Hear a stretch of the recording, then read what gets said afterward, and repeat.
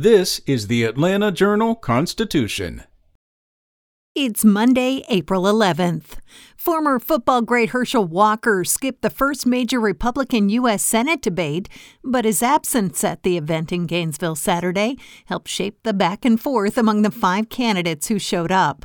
Each of Walker's top rivals criticized the GOP frontrunner for skipping the event and predicted that his strategy would leave him vulnerable against Democratic U.S. Senator Raphael Warnock. Several at the 9th District GOP debate compared Walker's approach to President Joe Biden's basement strategy during the 2020 election campaign against Republican Donald Trump. Since entering the race last year with Trump's support, Walker has ignored his rivals and bypassed many large GOP gatherings, even if it meant alienating key activists and officials.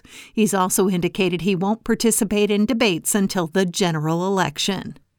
In other news, 3 family members were killed during an apparent robbery at a Grantville gun range Friday, and investigators from multiple agencies worked late into the night at the scene searching for answers to the grim crime.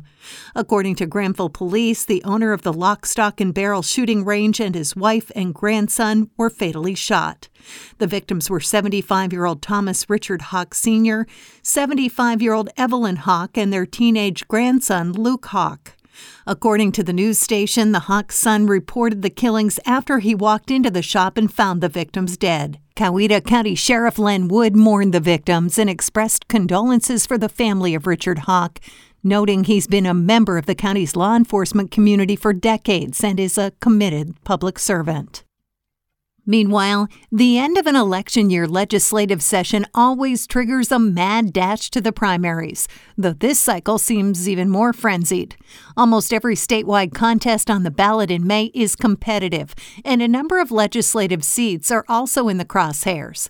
Many state lawmakers and elected officials banned from raising campaign cash during the roughly 3-month legislative process quickly organized fundraisers or dialed up donors to refill their coffers. Others held town halls and redoubled their canvassing efforts. State Republicans are stepping up plans to highlight rising inflation, global supply chain problems, and soaring energy prices. Greater Georgia, the conservative voting organization founded by former U.S. Senator Kelly Loeffler, plans voter registration events at gas stations and gun ranges across metro Atlanta. And over 2 days of marathon hearings this past week, Georgia Power sought to explain why the company's 200-plus page energy plan is the best one for serving customers in the coming decades. Environmental groups, consumer watchdogs, and even solar installers peppered the utility for hours. Members of the Public Service Commission, the state's utility regulator, also probed whether Georgia Power's integrated resource plan will allow the company to generate and deliver reliable electricity without ballooning power bills. Many more hearings will be held before the commission votes in July to approve or force the company to tweak its plans. That's when the potential impact to ratepayers' bills will come into focus. For what you should know about Georgia Power's electricity plan, visit ajc.com.